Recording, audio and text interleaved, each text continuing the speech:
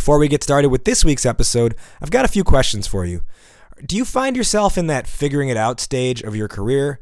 Maybe you're trying to get to the next level, but you're not really sure what that next level exactly looks like. Perhaps you've got ideas and you're not sure what to do with them.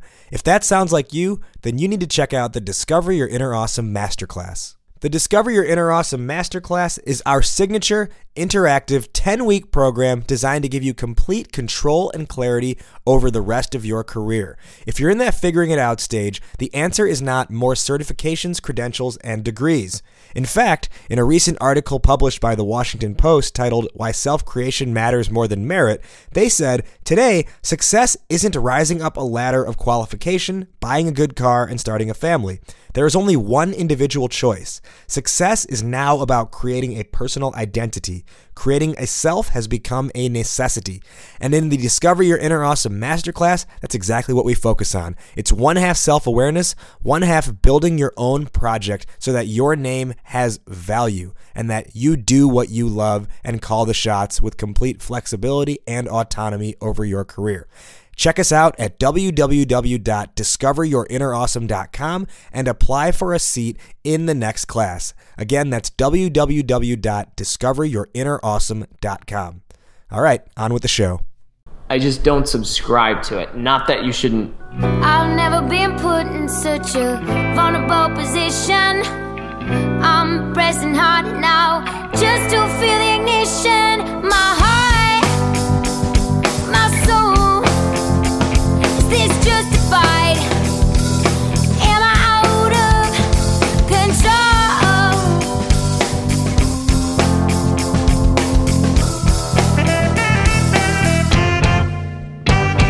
Ladies and gentlemen, welcome to the 50th episode spectacular of the podcast that makes you nod fast. It's Idea Lemon's Discover Your Inner Awesome podcast. My name is Rajiv Nathan. I am the Idea Lemon co-founder and your show's co-host. Per the usual, I am alongside the man in the middle, Mr. McFly, Martin McGovern. This is Discover Your Inner Awesome, the only show where you get to eavesdrop on conversations with entrepreneurs, artists, and musicians about the stories, the journeys, the struggles, but most importantly, the questions. The questions that help us all better understand who we are, what we're doing, and how we can do it better. In this episode, we are with Chris Johnson, co-founder and CEO of Uncubed. Uncubed helps you learn new skills, strategies, and tips from today's most innovative startups and tech giants. We sat down with Chris and we talked about something that's been bugging him recently as he continues to grow his business and comes across a lot of companies in the tech space doing what are called hacks. Well, are they hacks? Are they cheats?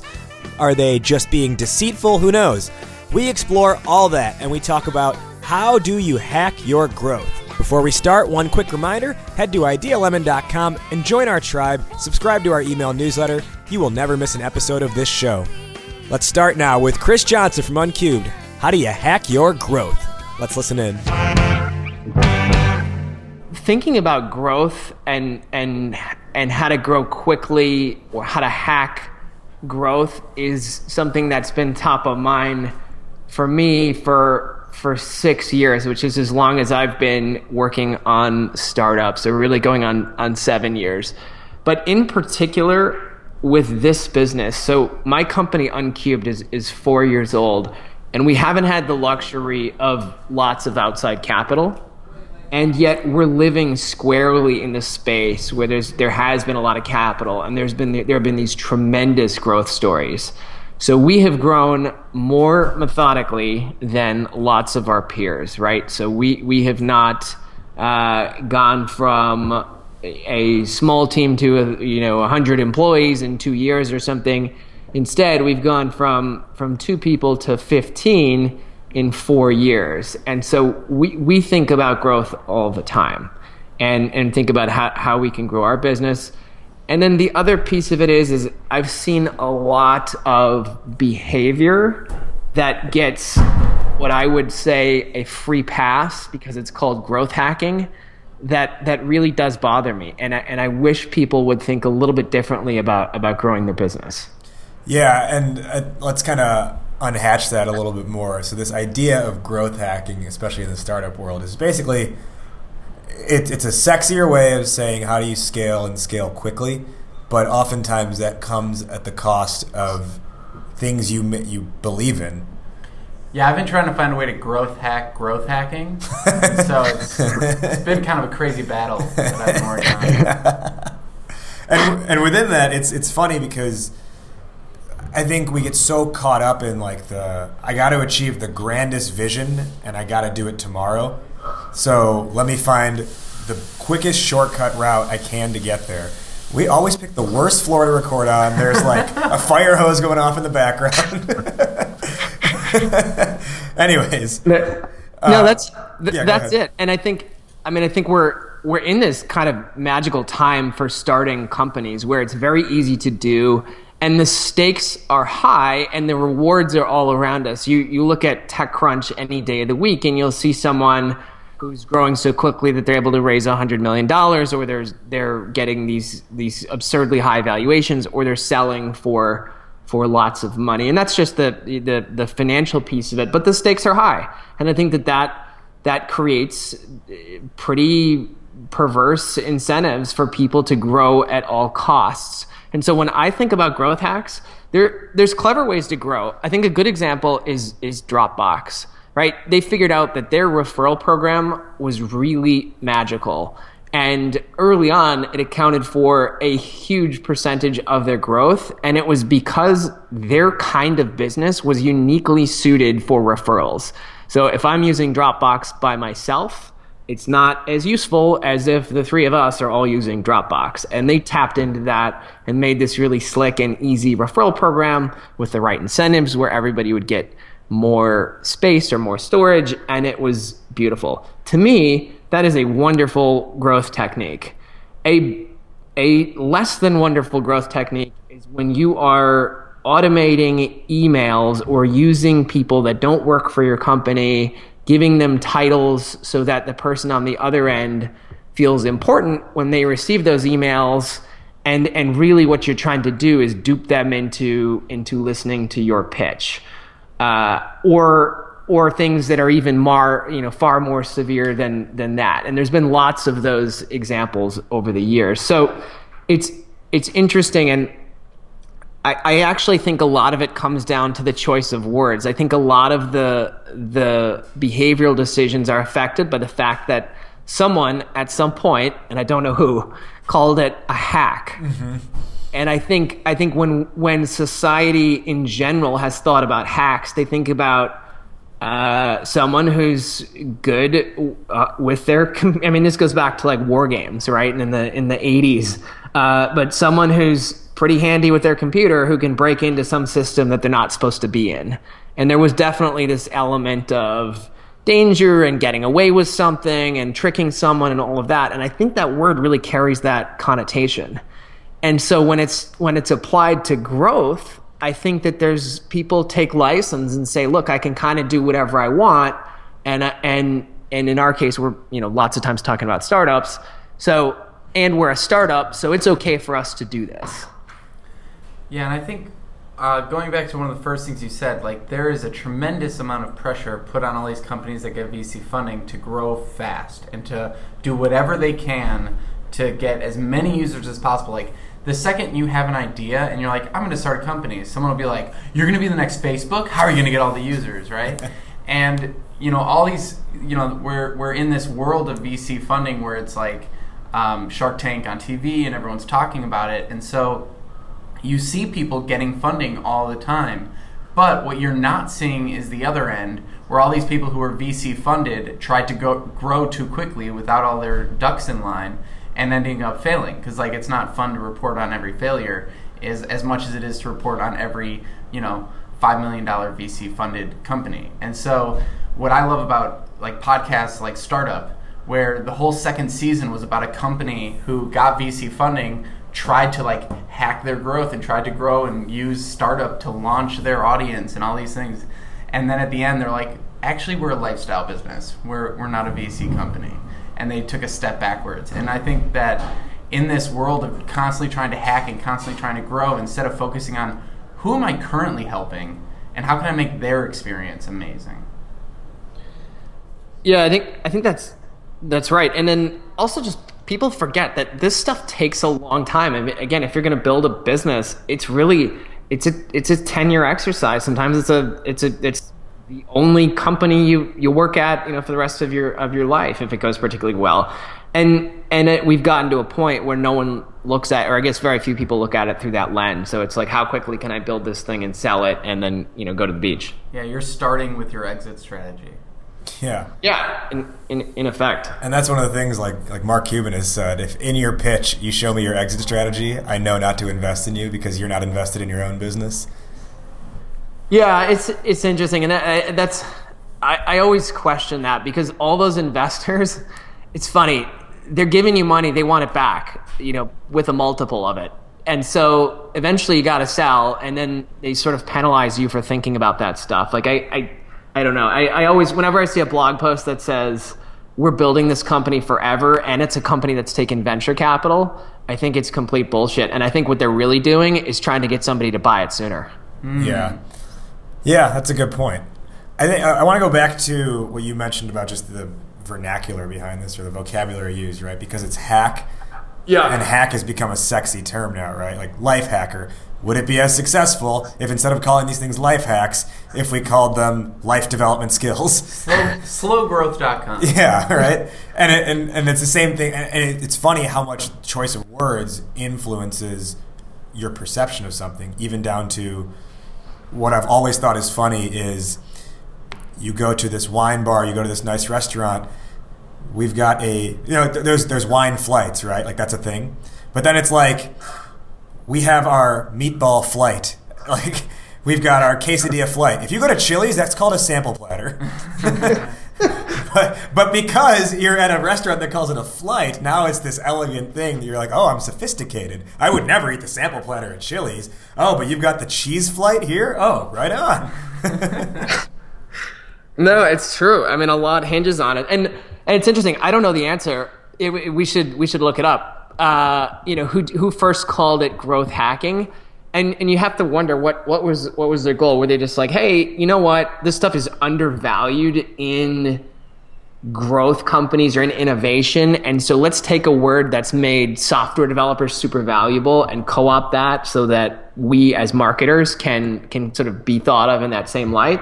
Or was it someone who was like, you know what, intelligent marketing or something just doesn't have the right ring to it, so let's just call it growth hacking? Yeah. Apparently, Sean Ellis coined the term growth hacker in 2010 in a blog post. He defined blah, blah, blah, blah, blah.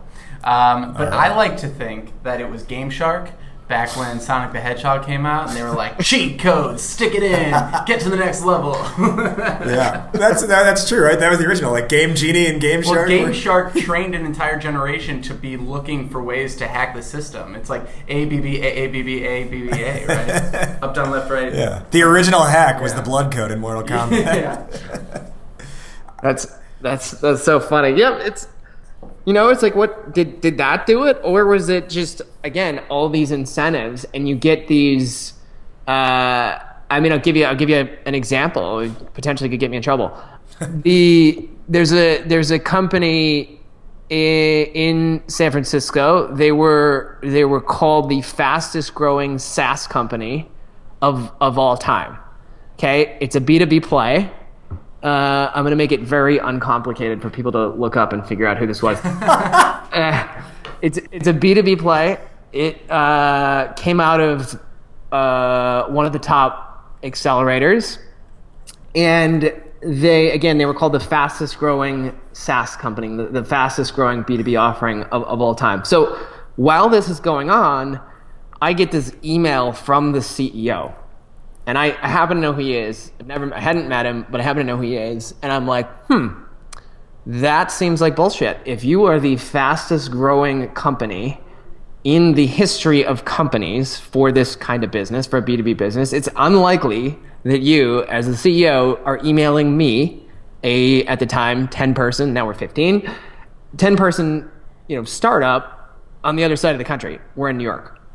So that seemed unlikely. Now, that is not a great offense, right? Because we get these letters all the time from the bank. You get the printed letter, and it's got blue ink and a signature like the bank president actually signed it. Right? So we're not fooled by that. So that initial email is not an offense. I don't love it, but it's not an offense. What happened after really got me thinking about this. So I responded mostly because I didn't like the tactic and I wanted to see what would happen. So I responded with his name and said, hey, I'd love to look into this and potentially use your service. Well, that kicked off a whole chain of responses from whoever was on the other end, still pretending that they were the founder. Like I was having this dialogue with this person, right? This is a company who at the time, at this point, they had raised hundreds of millions of dollars, scaling very, very quickly, onboarding hundreds of new companies at a really fast pace. And I'm getting this back and forth from the CEO. It was pretty quick for me to figure out that this was actually not his address. I mean, that's obvious, right? So there's a team of people doing this that were doing this at the time on his behalf, and they had created a secondary address that still looked plausible. So it still had his name in it, but it was just a different formulation. So not even his real email address. Okay, so now I'm feeling gross, and yet the service that the company offered dealt with my employees' personal information. So here, I've got this company wanting to do business with us, basically lying to me to try to get our business, and I'm supposed to hand over my employees' personal information. It just does not sit well. So my problem, or the thing that I think about so much, and I really would like it if lots more people did too, is to what end are you growing? I mean, this company they've since had a lot of trouble, but at the time they were a darling of the press, and lots of it for how quickly they'd grown. And then you sort of peel back and you look at the tactics, and it's like, what are you doing? You're duping people into thinking they're getting this very high level attention from the founder of your company, and they're not. And so it's like, to what end? To what end are you doing it? You're getting corporate catfished.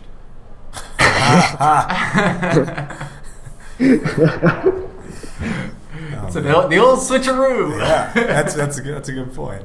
It is the switcheroo. So, but the thing is, the system that's been created rewards that stuff, and there's lots of examples. And again, some are in a gray area, right? I mean, Airbnb early on, it was controversial when it emerged that one of the ways that they added a lot of listings quickly to their site was that they created, or at least the accusation was that they created fake Craigslist posts.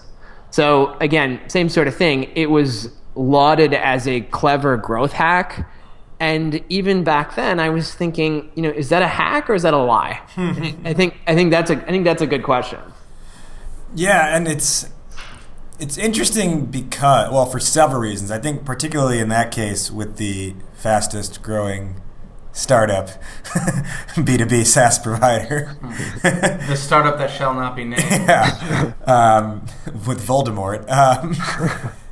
That particularly in that case, as you mentioned, it's a company who's like the premise of their offering is give us access to your social security numbers, your bank accounts, that kind of stuff. Exactly. And the first touch point is I'm going to create a pseudonym. I'm going to front on you.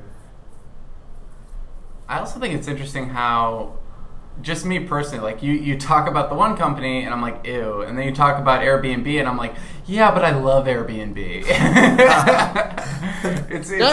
It's true. And again, I mean, I think there's degrees. It's all a little bit, or some of it's gray. I think some of it's very, very binary, but it also, I think it does depend on the service. Yeah. I think doing it so you can drive more people to list their properties. I mean, it's a little less offensive than, hey, we want to offer this service that requires your personal information, and let's kick things off with a lie. You know? Well, and it's also like when I would read about Uber, right? And all their marketing is like Uber is for the drivers, like make a living as a driver and all this stuff. And then the next day I read an article from the CEO who's like, I really can't wait until we have automatic cars that replace all of our drivers. And I'm like, but your advertising yesterday told me that you care about drivers, and then your CEO today is telling me that you don't care about. I still love Uber, but I know people who are like, ban Uber because they want to like whatever, and I'm like, yeah, but it's Uber, so like I'm gonna still use it.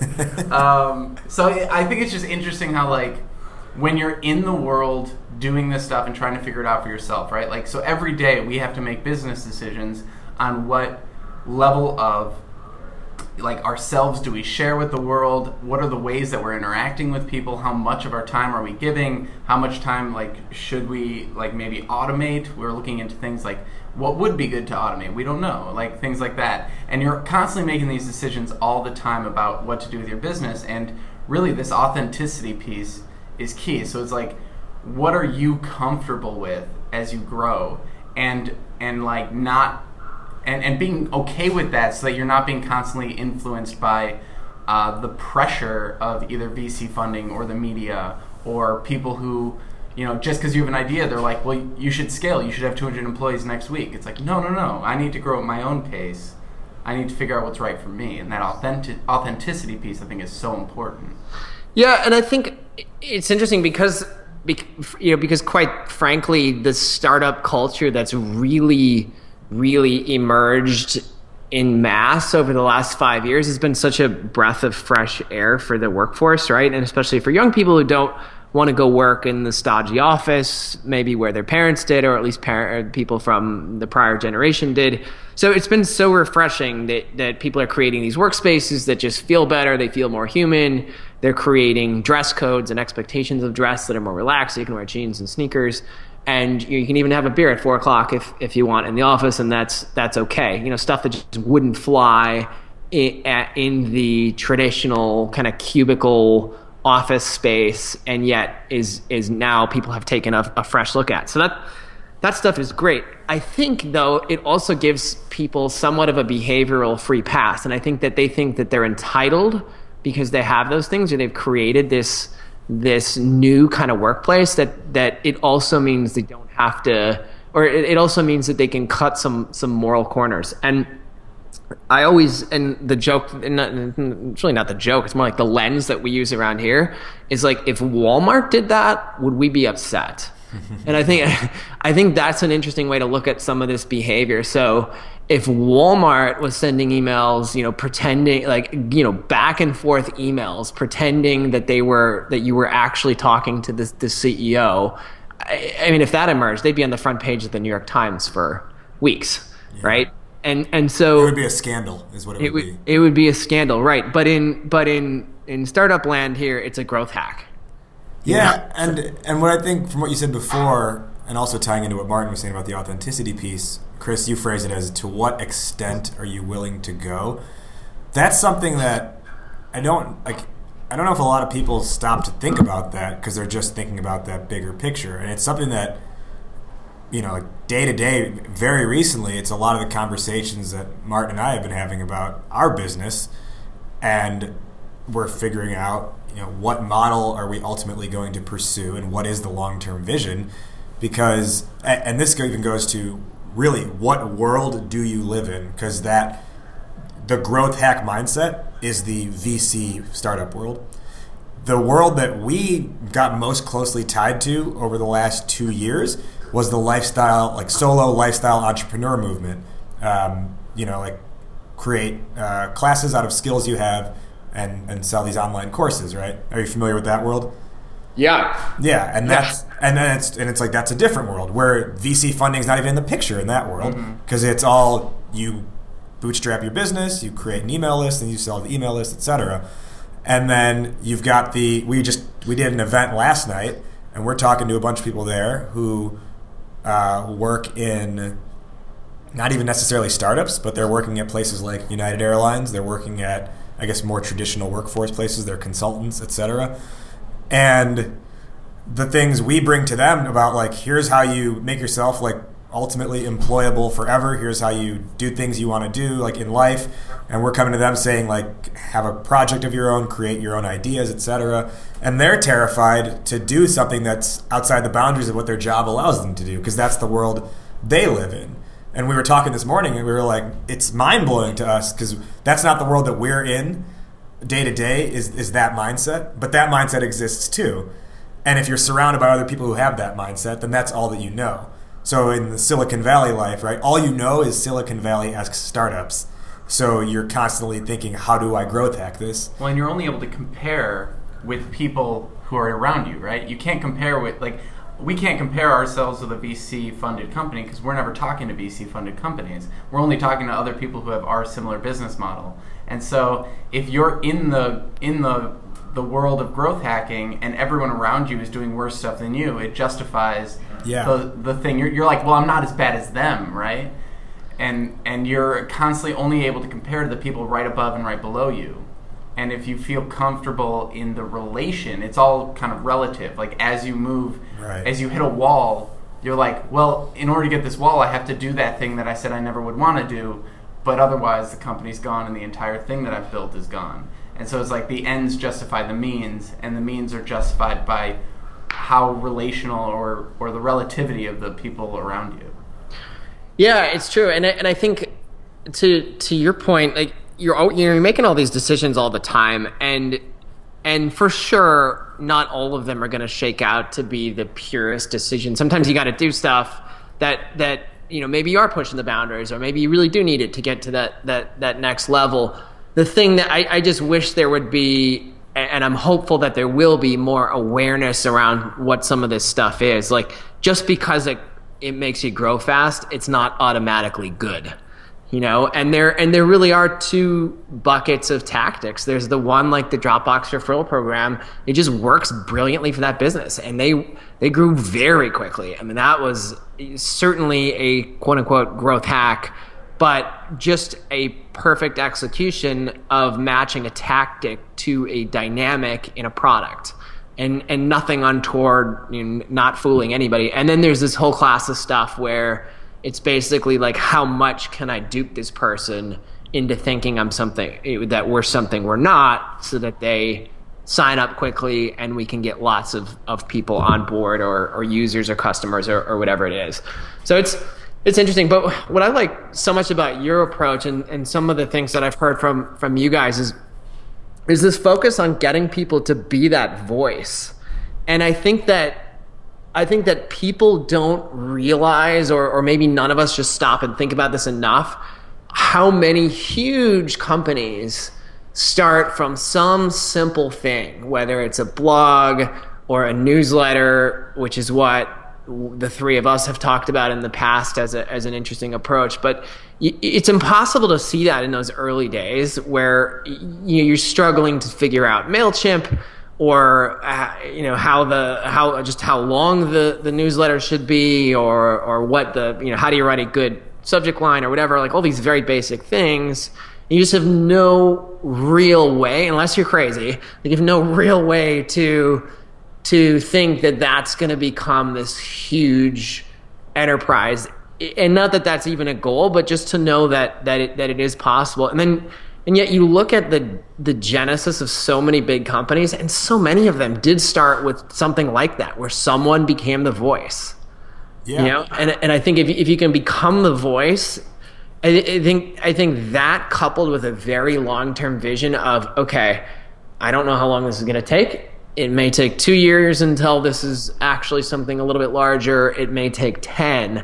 But if you take those two things, I think you've got a pretty powerful platform to build something on. And I think with that, it's right, like you said, right? You don't necessarily know what it's going to unfold into, and I think the good side of that is, like, our whole thing for a few years was we're experimenting. Mm-hmm. We're gonna do things that interest us and test different ideas and see what people gravitate towards, and then just start leaning into what sticks more and what we enjoy doing more. And we just earlier this week, I was like, it's kind of funny that a year ago today, we were having week-long conversations, multiple week conversations about how do we build an online course and what is it going to be about? And then fast forward 1 year to today or to this week, and our conversation is, how do we reform education? Yeah. Yeah. Well, and like, and it's go ahead. it's probably because the events are great. I mean, you guys put on a great show, and so people love the content, and now you're getting that endorsement, and you're realizing, initially 25 people or however many like this, and now we know that we're hitting hundreds of thousands or beyond, and so I think you get that endorsement, and then it allows you to see the next phase. And that's where the authenticity piece comes in very strong, because that's actually a lot of the quote unquote struggle we've had over the last month as we think about what are we going to build this into long term. Like I mentioned, right, there's the 3 different worlds that I talked about, like the employee not thinking about doing creative projects, the online entrepreneur world, and then the VC world. And because the thing we've been so most closely tied to the last couple of years is the online entrepreneur world, we've only been looking at like what are they doing, but we've naturally been doing things differently from that. So we're like, well, why aren't we growing like they say we should be growing? And it's like, oh, it's because like none of them are saying go and do events. Like they're all saying go from behind your laptop and find a beach and just build a list through guest blog posts and things like that. And our whole thing was like, let's get out in front of people and put on really fun workshops and presentations. And let's talk about how we're not perfect at everything, and talk about the things that we do wrong, which is not necessarily like what is the recommended play. And that's where we've struggled. And then now we know we're not going to be the carbon copy of that online entrepreneur model. Well, and I think kind of put this into a practical sense of everything that we're saying up to this point, it's like you really have to know yourself in order to know what your boundaries are, because everyone's opinion on this stuff is it's all subjective, right? What I think is right and what you think is right when it comes to email marketing is completely subjective. And I might say that it's wrong to email blast a certain way, but then I think it's totally fine to write an email that's like, hey, see you tomorrow in the subject line, right? And so like somebody will look like at that and be like, why are you trying to like pretend you know me or something like that? Or why are you using the F name where it like automatically populates the name? That's kind of trickery, isn't it? Like everyone has a different opinion of what is right and wrong. And the whole scale, it's just like, a sliding scale. And I think what's really important is when you come upon things, you need to really have that authenticity of yourself and understanding of what you believe, so that when you feel that like icky feeling inside of yourself, you get to say, okay, this is how I'm feeling when confronted with an opportunity to do some sort of growth hack. Now what do I do? And you get to either choose to pursue it or not. And I think what we've found in the past is every time we hit a point where we're like, let's get more people, but then pull back the value that each person gets, we've always gone back to increase the value, lower the number of people. And so that's just been a constant thing. It's always been, how do we keep the value the same with every new person that comes in? And of course there's a breaking point with all of that as well. But like I think back to like workshops and stuff, like that's how it's always been. And so we've always foregone massive growth for high value. And I think these are all individual choices people need to make. And with that as well, that idea of, Chris, to what you said about like to what extent are you willing to go, or like, the way we framed it up recently in one of our own conversations was, what game are we willing to play? And when it came to that internet marketer, online entrepreneur model, we were like one of the keys to growth in that model for most people is affiliate commission referrals. Mm-hmm. And we were like we don't want to play that game. Like, I don't want to be blasting the people who trust us with some other guy's course, and I don't want to have to pester that guy about come promote my course, and we'll jerk each other off basically. And like that's not the table I want to sit at. And that's because of these, like, what feels right and what are we willing to play and what extent are we willing to go to. Yeah, that's it. And it's interesting. Again, I mean, I think we're all faced with these choices, and I think, Martin, you captured it. It's just helpful to think about where your own boundaries are, and then when you're confronted with those, you can make those choices. And Uncubed, my company, I mean, we've certainly had to face some of those, and in some instances, sure, we've pushed the envelope with certain things, but we're unwilling to do these things that really are, again, what I would argue are really duping people into thinking that they're dealing with something that they're not. And I think that stuff has gotten so pervasive and it's so endorsed. I mean, you'll see VCs. There's a tweet that was from months ago, and it's still just burned in my brain. There's a partner at one of the biggest VC firms in Silicon Valley who said that it's journalists' fault for not. It is the fault of the journalist for not or for believing lies that they hear, and even that kind of stuff. So here you're getting an endorsement from arguably the biggest gatekeepers in sort of the startup world or the real growth company world, these high profile VCs who are saying, if you can get away with it, do it. Go ahead, lie to the journalists. And the reality of that is that these are private companies. So you can, the journalists, I mean, there are tools that they can do, and there are tools that they can use. And of course there are other approaches that they can take to try to verify information.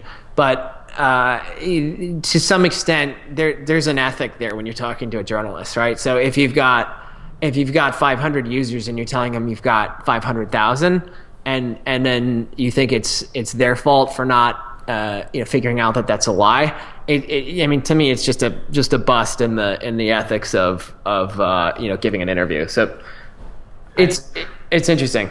There's more of our conversation with Chris Johnson in just a moment. But first, are you looking at your career trying to get to the next level, but not quite sure what that next level even really looks like? Well, you could definitely use the help of a peer support network, guided career workshop, and personal branding bootcamp rolled into one. That's actually how Morgan describes the Discover Your Inner Awesome Masterclass. He's a current student in our program. In the Discover Your Inner Awesome Masterclass, you go through a 10-week journey that is 1/2 self-awareness and 1/2 taking action. You'll actually build and create your own side project. This is not a series of lectures on resume and cover letter writing. You can Google that information. This is all the stuff you can't Google. Learning about yourself and learning how to create something of your own so that your name carries value wherever you go and you can walk into any door, whether that's a new company, rising the ranks in your current company, or starting something on your own. In the Discover Your Inner Awesome Masterclass, you make that come to fruition. In fact, just recently, Andra, a graduate of our program, emailed Martin and I to let us know that she was hired on as the Chief Commercial Officer at a company that is in an industry which she cares deeply about and wants to create change within. She entered our program in the figuring it out stage of her career. She told us that she wouldn't have had the courage or confidence to approach these opportunities without what she learned in the masterclass. So, if you are looking for an inspired, mission-driven career, if you want to figure out that next level of your career, and if you want to do work that you love, apply to be part of the Discover Your Inner Awesome Masterclass at www.discoveryourinnerawesome.com. Again, that's www.discoveryourinnerawesome.com. Back to our conversation with Chris Johnson. Yeah, I didn't know these VC guys were Aladdin. Yeah. You're only in trouble if you get caught. Well, and that brings up another point, as you mentioned that, not even in the startup or VC world, but one of the things that bugged me, I used to work at a marketing agency, and I think this is just kind of like the marketing agency advertising world standard. You pitch something to a client, and they'll be like, can you pull together some research to show this is a good idea? And it's like you find the data that will support the argument that you're trying to make and ignore all the data that would say this is a bad idea. Or you'll be like, you'll conveniently phrase it in a way. Yeah. It's like, just delete that slide because that one shows something negative. Yeah, it'll be like 40% of African American males who own a home say they would be interested in receiving sweepstakes information via email. But we only took this population, not the entire population, because it shows a bigger spread. Yeah. And those kinds of things always bugged me because it numbers can be manipulated so much. And it's a backwards approach. Instead of saying, here's the data, what could be created from the data, it's saying, here's what we created, how can we fudge the data to say that what we created makes sense. Yeah, that's it. That is it. So how long have you guys been like? When did Idea Lemons really start? When do you guys think about the first day you're working on this? So it was a side project for 3-ish years, and then we became full-time last year. It started with a phone call. I remember I was walking from my girlfriend at the time's house, and it was a nice day during spring, so I was walking along the lakefront path for like 30 minutes, and Martin called me during that walk, and he was like, I went to this really crappy networking event. And I was like, yeah, I've been doing some crappy networking events recently too. And we talked for like the duration of my walk, which was 30, 40 minutes. And we were like, all right, you want to just see if we could like throw our own and see who shows up, and we'll do it a little bit differently. And we're like, okay, let's do it. And we planned that for like then 6 months. But then, yeah, our first like official thing was September of 2012. We hosted what we called a knowledge working event, which was have a small networking event that's about a topic, and all the discussion centers around that topic. So people got to didn't have to come in feeling like they had to like be anything. Yeah, they didn't have to talk about the weather. They got to talk about something real. Yeah. So that was 2012. And then it slowly grew to the point where we went full-time in July. And then we did a road trip where we took the podcast on the road. And so we went full-time, like business mindset, absolute, like nose to the grindstone. I think that's a phrase. Yeah. I would say that was like October, November. Yeah. That's great. And I'm always curious about why, especially with businesses where the growth has been more methodical, right? So it's taken a few years, let's say, to find your footing or whatever, and you can include ours in that bucket.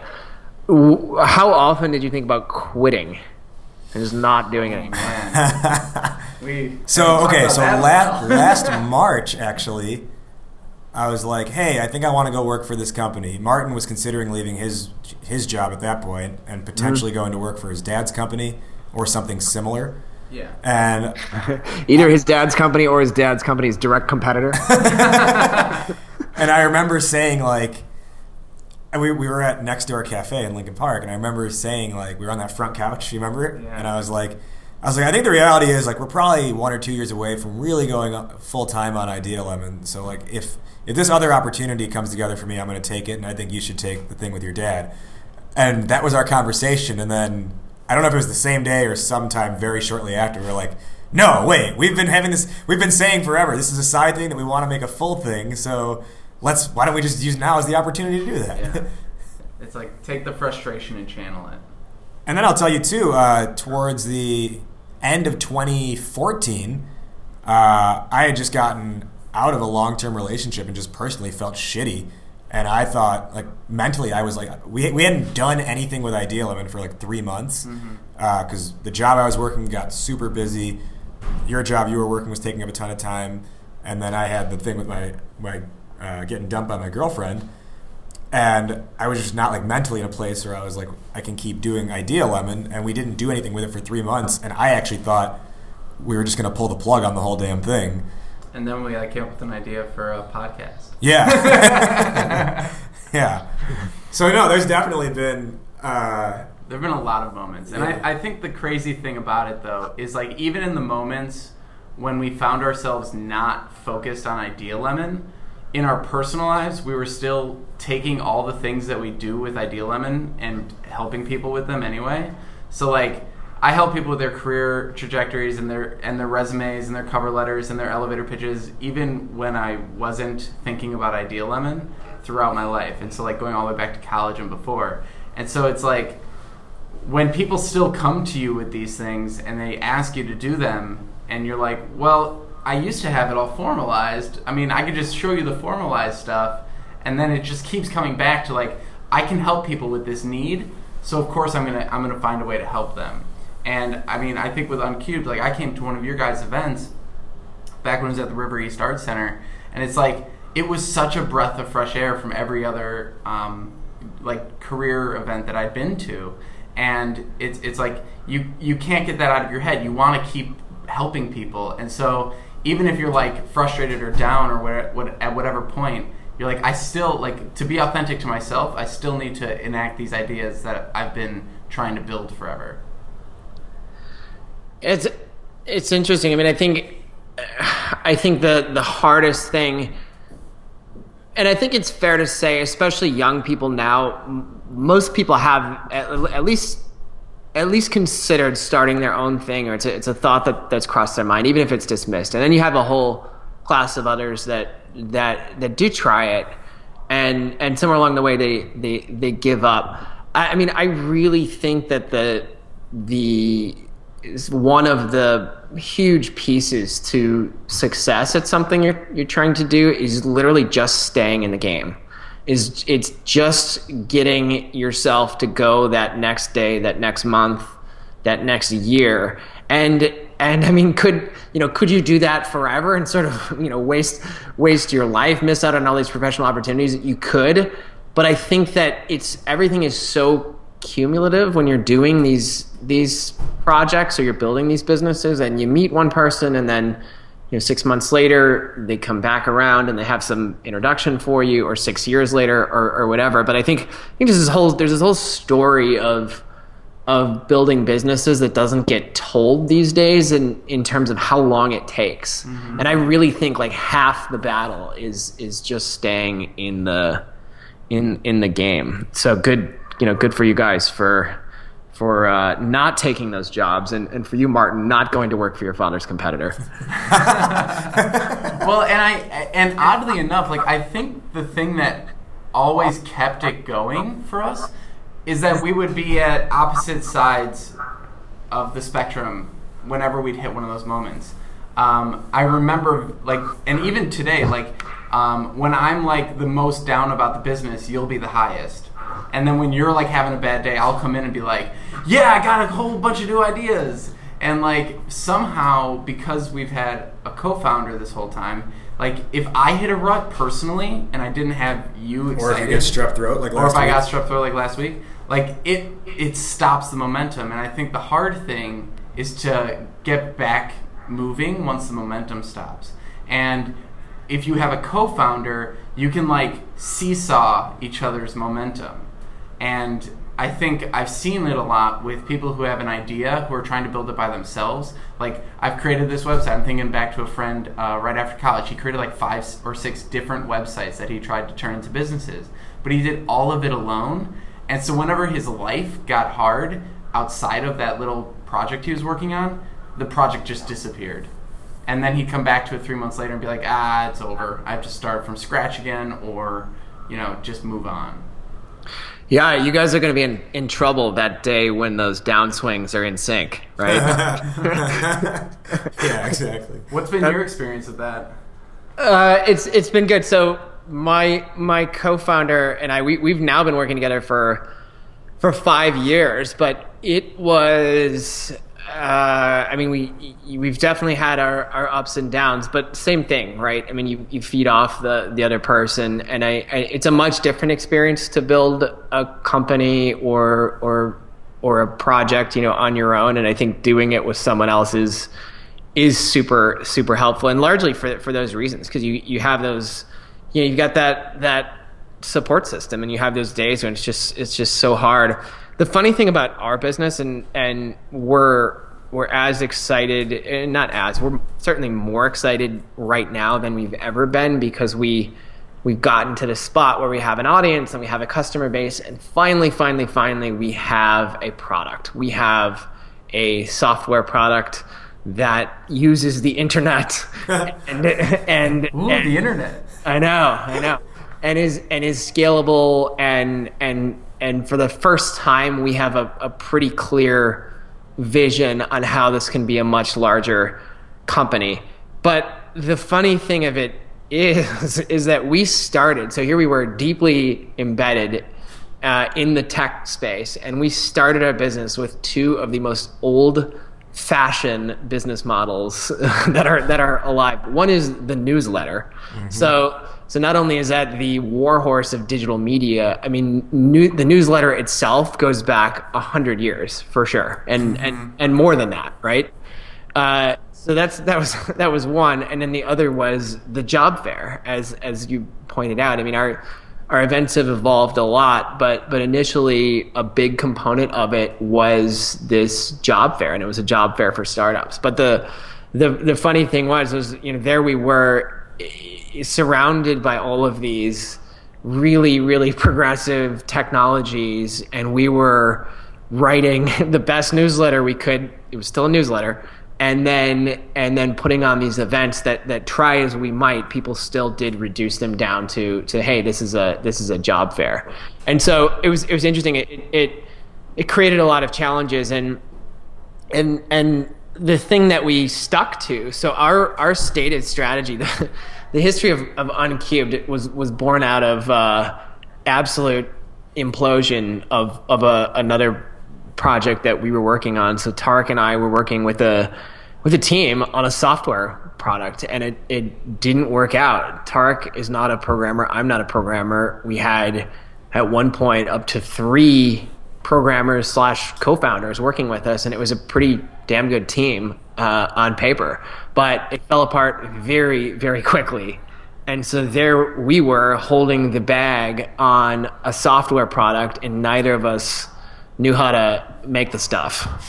So we stopped, and I remember the day very, very clearly, because it was a dark period in my life. I mean, I'd never really failed, at least in such a way that impacted me so profoundly at work, right? I mean, I definitely screwed things. Everybody screws stuff up at work now and again, but nothing like this, where it was just such a attack on my personal well-being, right? I was trying to build a company and it didn't work.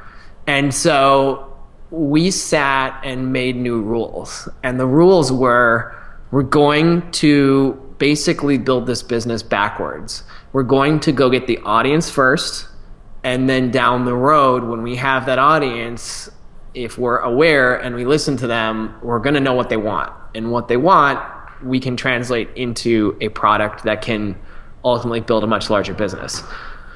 So those were the rules. And the other one was that we had to control, however we got the audience, we had to be able to control it. And Tarek was and still is great at events. He's been the mastermind behind all of our events, and I had some experience on the content side and had written for a few places and things like that. So we said, there it is. We're going to launch a publication, which Chris can run and manage with some help. And then we're going to run some events, which Tarek can run and manage with some help.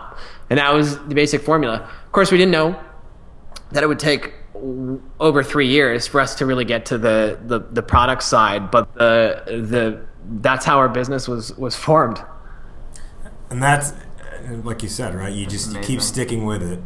You like shit happens, right? It's not unpredictable shit happens. Even predictable shit happens, and you're just like, oh my god, this is the end. But something inside you is like, maybe we can keep this going. And that's kind of like I don't think everyone in the world is suited to be an entrepreneur, because you need to have a certain mental state about you. But the common theme amongst all entrepreneurs is that we're all crazy to a degree. And it's like, because you're crazy to that degree, you're like, all right, let's make a decision to not make money so we can make money. And potentially not as much money as our counterparts in the corporate world. Yeah. And I was like, we're so crazy. It's like, what are you doing on Friday? Ooh, I'm going to be going home, getting on my laptop, and I'm going to be updating MailChimp. Yeah, it's true, but it is interesting. Like, I think it just comes back to some of the authenticity. And again, I'm not by any means trying to come at this from some moral high ground. I just want people to think about this stuff, right? And you see so much behavior that's endorsed by this system, and people don't think about where that endorsement comes from. I mean, investors have huge returns at stake if one of their companies does extremely well. If they're the first money in on something that ends up being worth billions of dollars, I mean, it's a once in a lifetime or once a decade return for them. So The stakes are high, so the system has kind of been created to endorse these behaviors, and then maybe there's some vernacular at play in terms of hacking, as opposed to really caring and providing value for your community.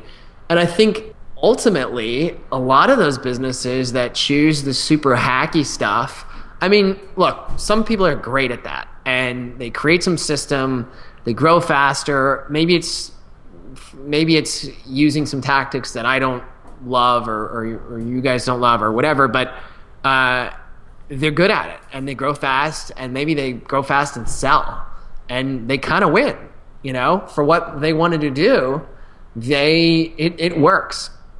But I will say some of these companies hit real bumps in the road, and I think a lot of it is attributed to some of those decisions that are made. So the unnamed company that I was referencing earlier, it had a pretty spectacular bump in the road / implosion, and I think it comes from some of those decisions and just some of the tactics that were endorsed just to try to grow it at all costs.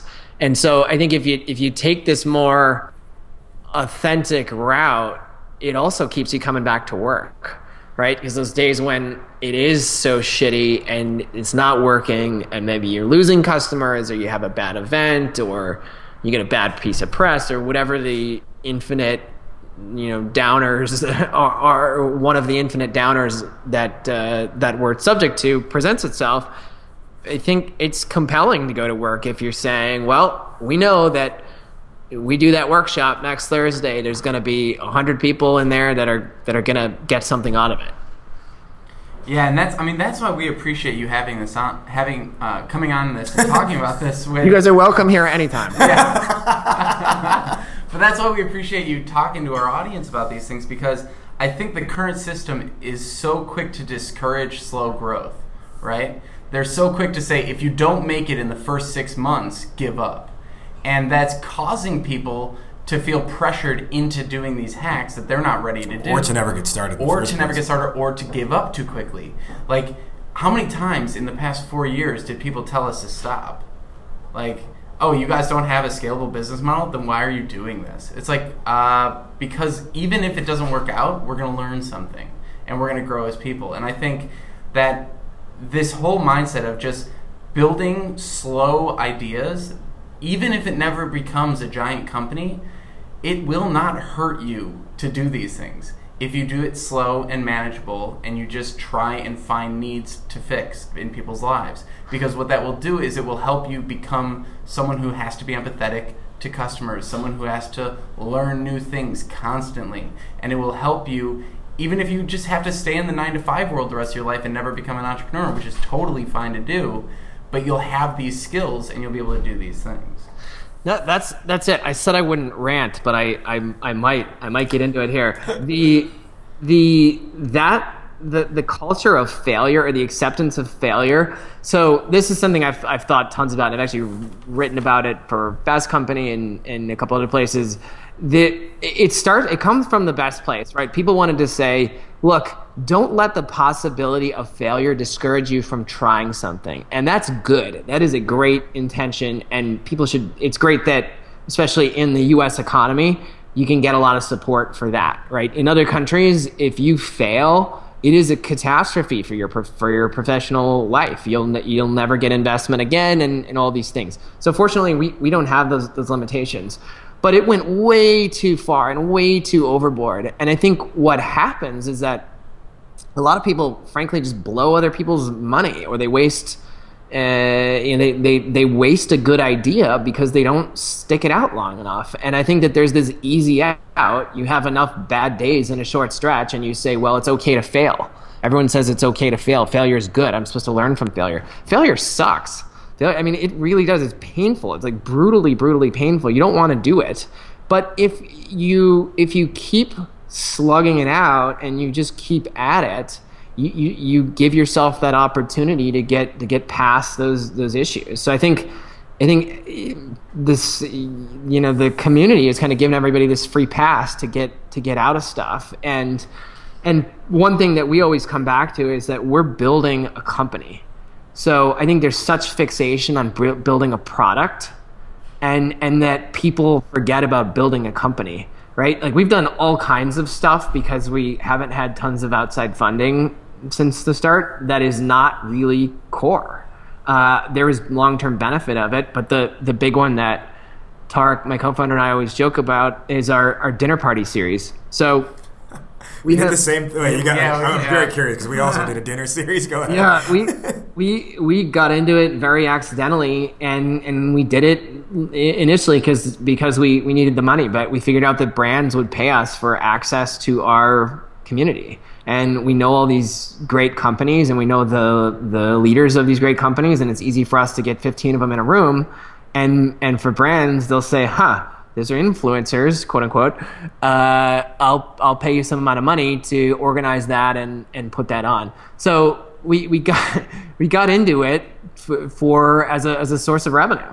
The long-term benefit has been great because we've had nice evenings with lots of exceptional women and men that are running companies and things like that. But the through these dinners, but it's funny, like an investor and largely like the hyper-growth startup system doesn't endorse that, right? They say that's not core. Don't worry about that. And it's like, well, if you want to build a company, like build a damn company. If you just want to build a product, then you're going to be subject to this free pass for failure, right? Because you're going to have plenty of signals along the way that your product's not working, and then everybody's going to tell you it's okay to quit. And our approach has always been like, build a damn company. You'll get to your product, you'll get to your big market share, all that stuff, but don't quit because your product is not taking. If we had adopted your model of dinners, that would have been really smart. You said, hey brands, we've got this cool community of people. We can get them all in a room and you can pay us to host a dinner. We said, hey individuals in our community, can we buy you pizza? Well, yeah, can we buy you pizza? Now, long-term benefits, yes, because we developed good relationship with people and learned things and got to introductions to other people who have helped us. Short-term benefits, it actually was negative. Oh man, I'm kicking myself for that. Yeah, well there you go. There's an opportunity. Yeah, no, that's great though. But you're right. It's you treat it less as, and this is one of the things that we harp on so much in our online course is like indirect opportunities end up happening more and end up being more valuable than the direct opportunities that you're shooting for. Just in our own lives, the people we've talked to who have then introduced us to someone else, who have then told us about something, like those are the most valuable things that have happened to us. Instead of like you rarely meet someone and then all of a sudden you're like making a corporate baby together or whatever. That's an analogy, but like you rarely meet someone and then it's like within one interaction, all right, let's have a business arrangement. Like that doesn't happen. And I think actually, with the exception of us, having a podcast and being able to immediately talk to someone and create something together, really it's like 6 months to a year after you meet someone, if you happen to keep in touch, is when you start to see the fruits of that relationship bloom or grow or harvest it. You're killing it on analogies. I love it. All right, we need to wrap up. Before we do, Chris, let our listeners know where they can find you. We've talked a lot about Uncubed so far, but just give them a kind of a brief description of what Uncubed is and what you guys are working on now. Yeah, absolutely. And thanks again for having me, or I guess you're welcome for me hosting you on your podcast. It's been a pleasure. So I'm Chris Johnson. I'm the CEO and one of the founders of Uncubed. We're based in New York, and our flagship product is an online learning platform where you can learn digital skills through short videos directly from top companies. So you can learn marketing, tech, and design and other business skills directly from leaders at top companies. And you can find all that on uncubed.com. On Twitter, I'm at ChrisAJ. All right, cool. All right, so to wrap up then, we'll go one by one, giving our respective answer to the question. I like staying like that as a hack. Right, we'll start with Martin and we'll close with you, Chris. So Martin, how do you hack your growth? All right, so I really liked what we were saying about the long road instead of like the get funding, shoot up to the top, and then crash land. Like I heard a story of someone who started a company and they had like a hot tub in like the lobby, like wasting money. So I really think the slow growth is the way that you actually hack. It's not quick. You avoid hacks and you go the really long route. And by doing that and having a co-founder along for the ride with you, you'll actually be able to stick around long enough for something really valuable to land. My answer for how do you hack your growth, I'll take the personal route on this one, actually. I think, and you guys can tell me if you agree, of everything that has happened in the 4 years of our business and the 5+ years for your business, Chris, of all the whatever income we have made off of it or revenue we've made, of all these things that have happened, things we've spoken at, etc., I think the biggest thing I can honestly say is that I have learned far more about myself than I ever would have otherwise because we decided to just start a project, right? And it turned into a business. But because we decided to say, let's do something. Let's not just go to work and then go home and that's kind of the end of it. Complain. And sometimes I'll have these moments where I'm like, man, I thought I knew a lot last year, but I know so much more now. And I keep knowing that every year that's going to pass, I'm going to know even more about myself and the things that go into what who I am and all that stuff. So I think to hack your growth, you've got to start something of your own, whether it's a business, a creative project, being in a band, whatever that might be, because without having that thing that you're always holding yourself accountable to, then I think you really sacrifice a lot of learning opportunities for yourself. Chris, how do you hack your growth?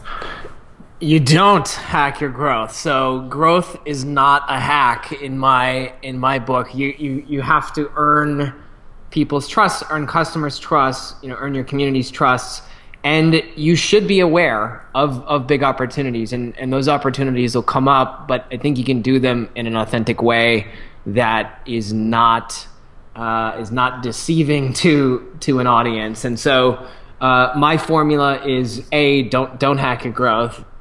B, aware of the opportunities that are there, and then C, stick around. If you stick around, your odds of being successful, I think, are dramatically larger than those for most people trying to do similar stuff. That's awesome. Earn, don't hack your growth. Earned, not given. All right, Chris Johnson, but not the running back. No, as a result, though, I'm ungoogleable. Oh, that's so sad. No, it's great. It's a good life.